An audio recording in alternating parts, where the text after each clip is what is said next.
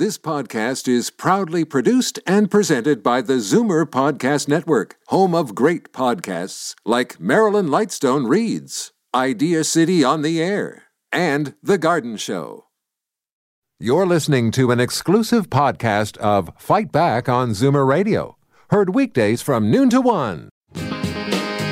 Fight Back with Libby Znaimer on Zoomer Radio with guest host Jane Brown.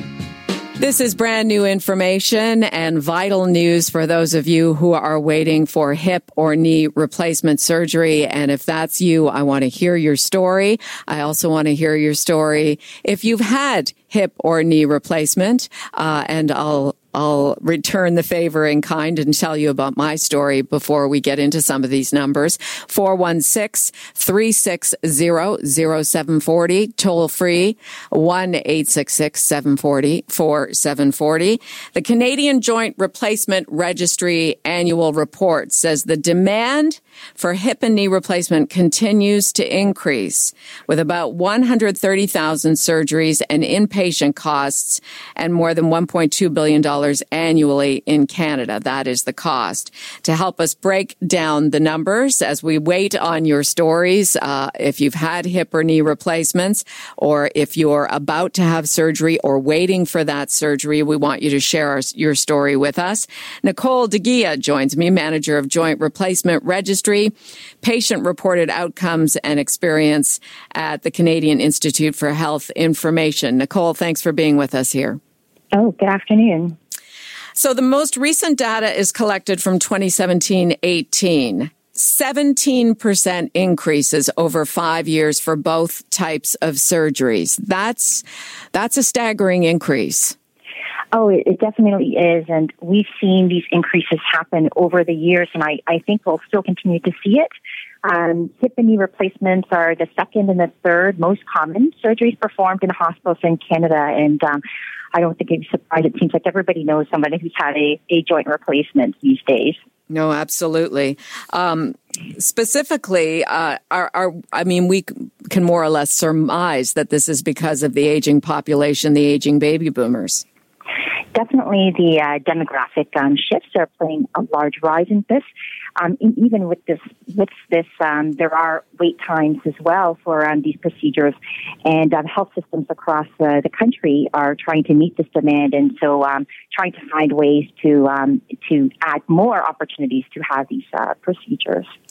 Tell us about repeat surgeries. You have some stats for those people who've had hip and knee replacement surgeries and then have had to go back into surgery within 5 years. That's right. These surgeries are intended to last upwards of 15 to 20 years before needing to be replaced. However, what we're seeing is last year, there were about just under 10,000 repeat or revision surgeries in Canada. Some of them warranted, but some of them early revision, so needing a repeat surgery within just a few years. And this cost our healthcare systems about $163 million in inpatient costs alone. Can we get from that, and there's an 8%, 7% increase in hip and knee replacements that need to be re-performed. Can we get from that they weren't done properly in the first place, or that the patient didn't adhere to warnings and cautions after they had the surgery? Yes, it's unfortunate there isn't one single cause for why these repeat surgeries are needed or how they could be avoided.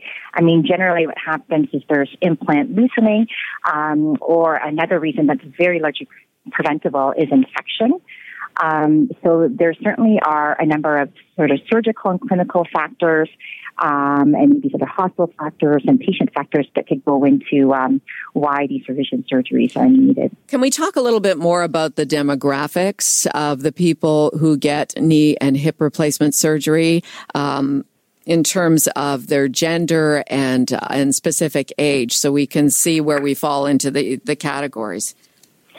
Certainly, well, generally you find kind of an older population in the hip than the knee, and so what we're starting to sort of see is the baby boomer population having a rise in the knee replacements, and I think with an earlier shift in demographics, or people needing these replacements earlier, you'll see eventually in somebody's lifetime, they will need a revision surgery in the natural course of a lifetime. This is across both sexes as well, with more females tending to need more hips, but more evenly split for knees. But then evenly split, okay. But in terms of having to go back in and have the surgeries done again, how does that break down for men and women and age groups? We're not seeing right now kind of a change in terms of sort of differences by sort of age or sex in terms of who needs to have it redone. I think overall the focus on the fact that there are so many revision surgeries or early revision surgeries taking place. I think that's the main kind of area of focus because these are much more complex surgeries, very complicated, longer recovery, 80% costs, longer, almost double the hospital stay compared to the primary. And from a patient's perspective, it's a very poor quality of life considering you've already gone through years of pain, had the initial surgery, and then have to go back and have an early surgery again. Nicole, would it be fair to say that a lot of what leads to knee and hip replacement surgery, obviously the age is a factor, but specifically osteoporosis, that is a big issue for women?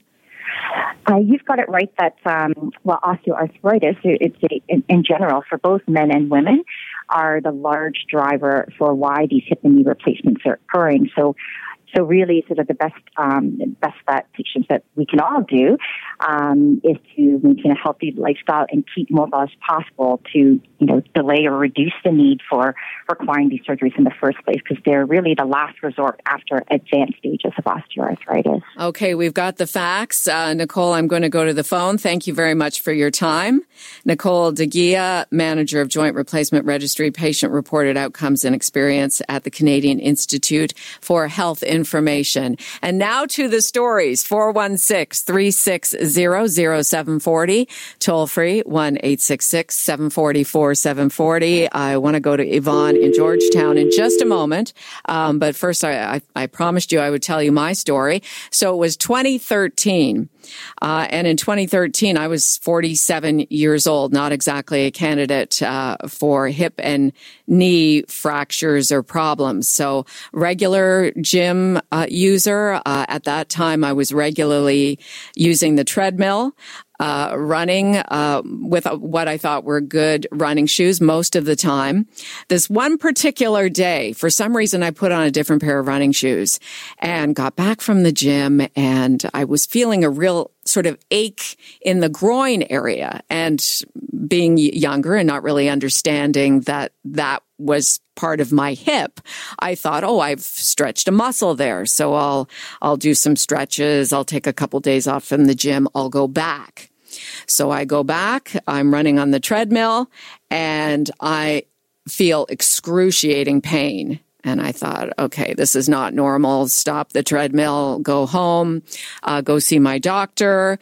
My doctor says, you've pulled something, likely physiotherapy is what you should do. So I proceed to do weeks of physiotherapy, and I'm not kidding. And at a certain point, we were in a different facility, Zoomer Media at that time, at the other place down at Queen and Jarvis, and I was walking with a cane around the hallways. One of my coworkers said, "You're in a lot of pain. You should use a cane, right?" And meanwhile, my husband keeps saying, "You should go back to the doctor. This is not right. You should go back to the doctor." So, she said it was a muscle pull, right? So finally, stubborn and all, I go back and my doctor says, let me just give you an x-ray. So wouldn't you know, almost 3 months later, I had a hip fracture. I had fractured my hip in February, and I was told at Toronto Western, actually what happened is I had the x-ray at Toronto Western, went home. It was a Saturday night. I was washing windows and doing all this stuff and kind of getting used to the pain. My doctor calls me and she said, "You need to be at Toronto Western tomorrow morning at 9:00. You have a fractured hip." So I go in and I had surgery within 24 hours. I have 4 pins in my hip, which will be there for the rest of my life. Had physio afterwards. I was told I should never really run again as an exercise. So since then, the elliptical and I have become best friends.